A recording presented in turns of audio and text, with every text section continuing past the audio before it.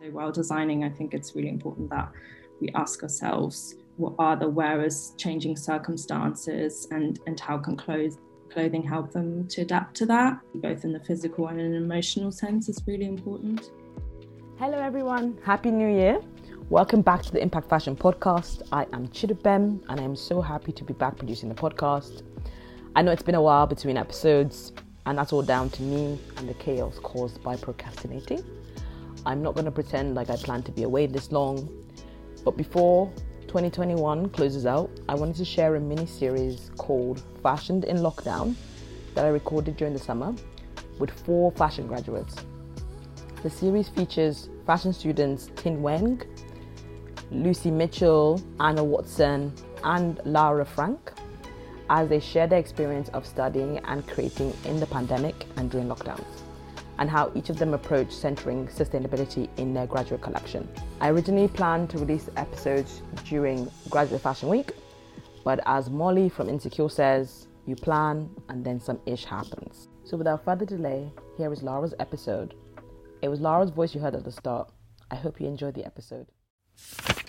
Hi, Lara. Thank you for joining me today to kind of talk about, the wonders of being a graduate in this world. Thanks for having me. Tell me a little bit about what inspired you to actually want to study fashion. It's kind of always been a dream since I was about 8 to 10 years old. My mum has a background in fashion. She used to manage production. I have quite a creative family, I'd say. So I'm from Berlin in Germany, and about in the early noughties, the whole fashion industry died down quite a bit.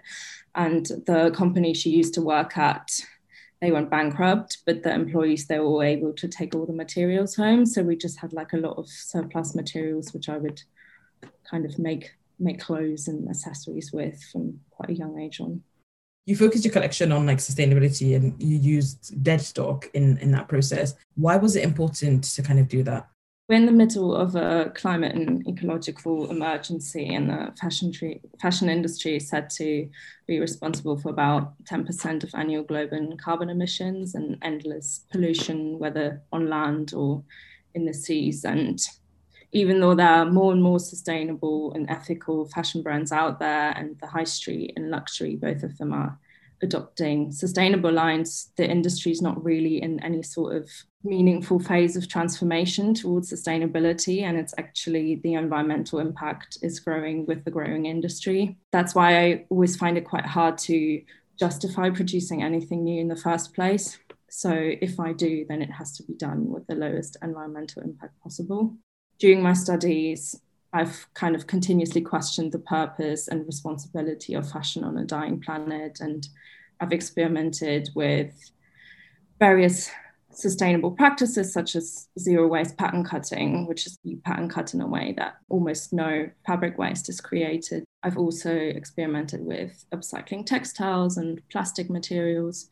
But with my graduate collection, I didn't just want to design clothes with a low environmental impact, but I also wanted to imagine ways in which clothes and fashion's communicative power can be utilized to draw attention to the climate and ecological emergency and how to bring about action through clothing, which I know is something that you've talked to Belle Jacobs about, and this is something that groups like Extinction Rebellion are calling for.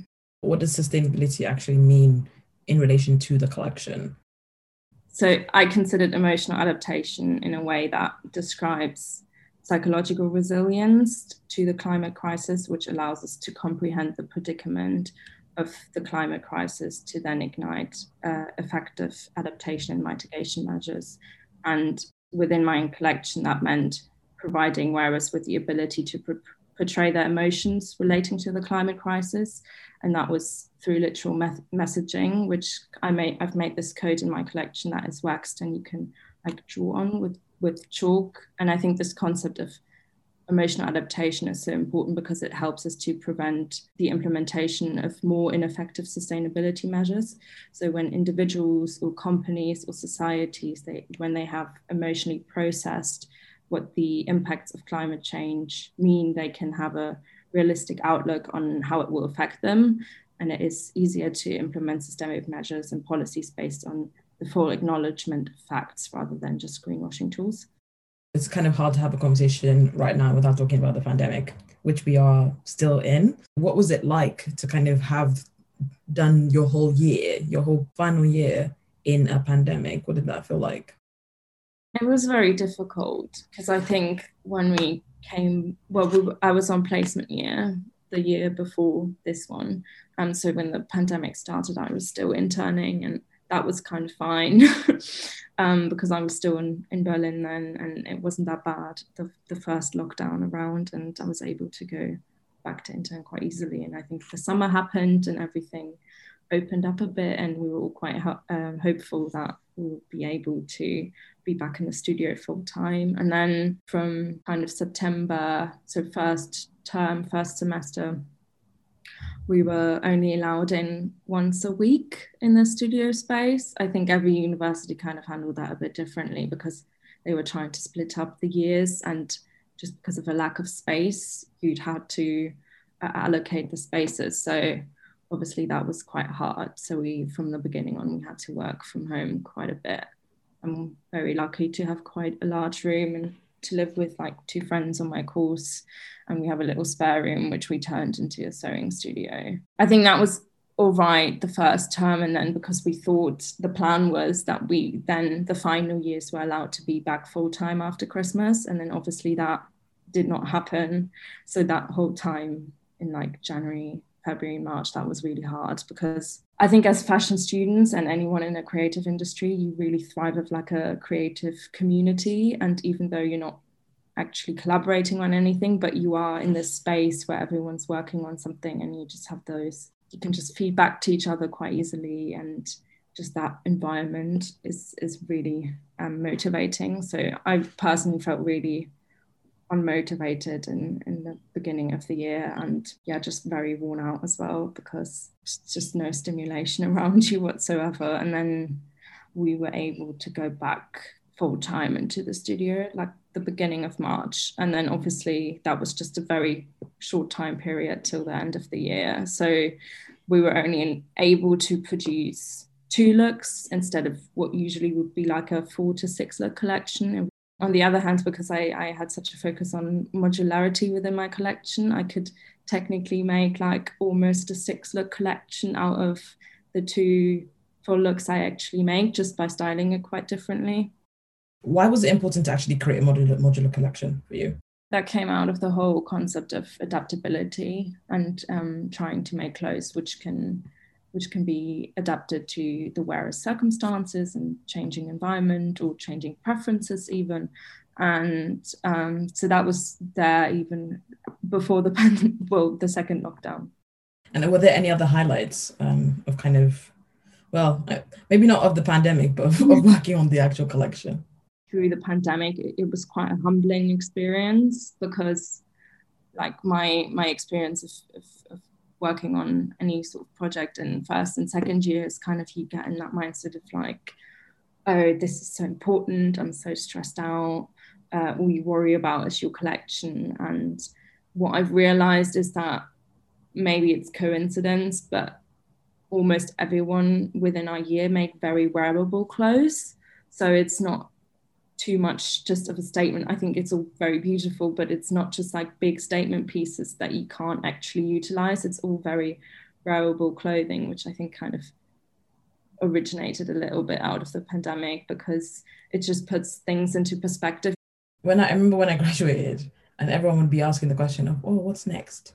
So instead of doing that and putting any kind of pressure on people, I'm asking the question of what are your hopes for yourself as you go into the fashion industry? It's definitely a difficult question.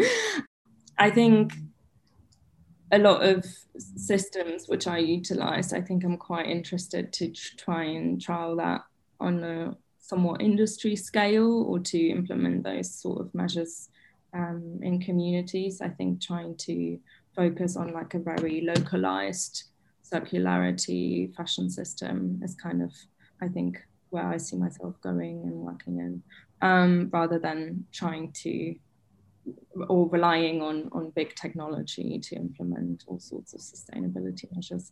I think something I'd be interested to try out, for example, try and find community initiatives is I've made this big chunky vest in my collection, and it's made from cut up t-shirt jersey yarn. So it's cut up t-shirts which are then kind of knotted into yarn, and it's quite simple. I bought it, but you could definitely make it yourself. I just did that because of time.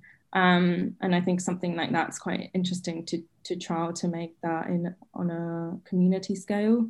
So because there's so many surplus t-shirts which aren't able to be resold in charity shops just because they're not nice enough. And then I think that's a massive issue as well, that we ship a lot of our waste overseas where it just ends up in landfill or polluting oceans. And I think trying to find ways and how that can be utilized and then be put back into the community, so you recycle locally rather than having these very long supply chains again. And I think this is, for example, one thing that is also quite easy to recycle because it's not a lot of technology is required to do that. The modularity as well, I think, is something that could be trialed with businesses, is kind of implementing made to order schemes where you just make the pieces that the customer wants at the time, and then they can come back and buy the add-ons. So you could just sell a short jacket, and then if it turns into winter, they can then buy the longer garments to make it, longer pieces to make it into a coat, stuff like that. I definitely still want to work in a way as well to pressure industries change to degrowth and cut down on production. Thank you for listening. I hope you enjoyed Fashion in Lockdown. The plan is to do more things like this in 2022. So if you have any ideas or you would like to be interviewed or participate in some way, then do feel free to get in touch. I am on Instagram at Impact Fashion UK, same on Twitter, even though I don't use it that often. But do definitely get in touch, and hopefully see you in 2022 for season 2. Bye.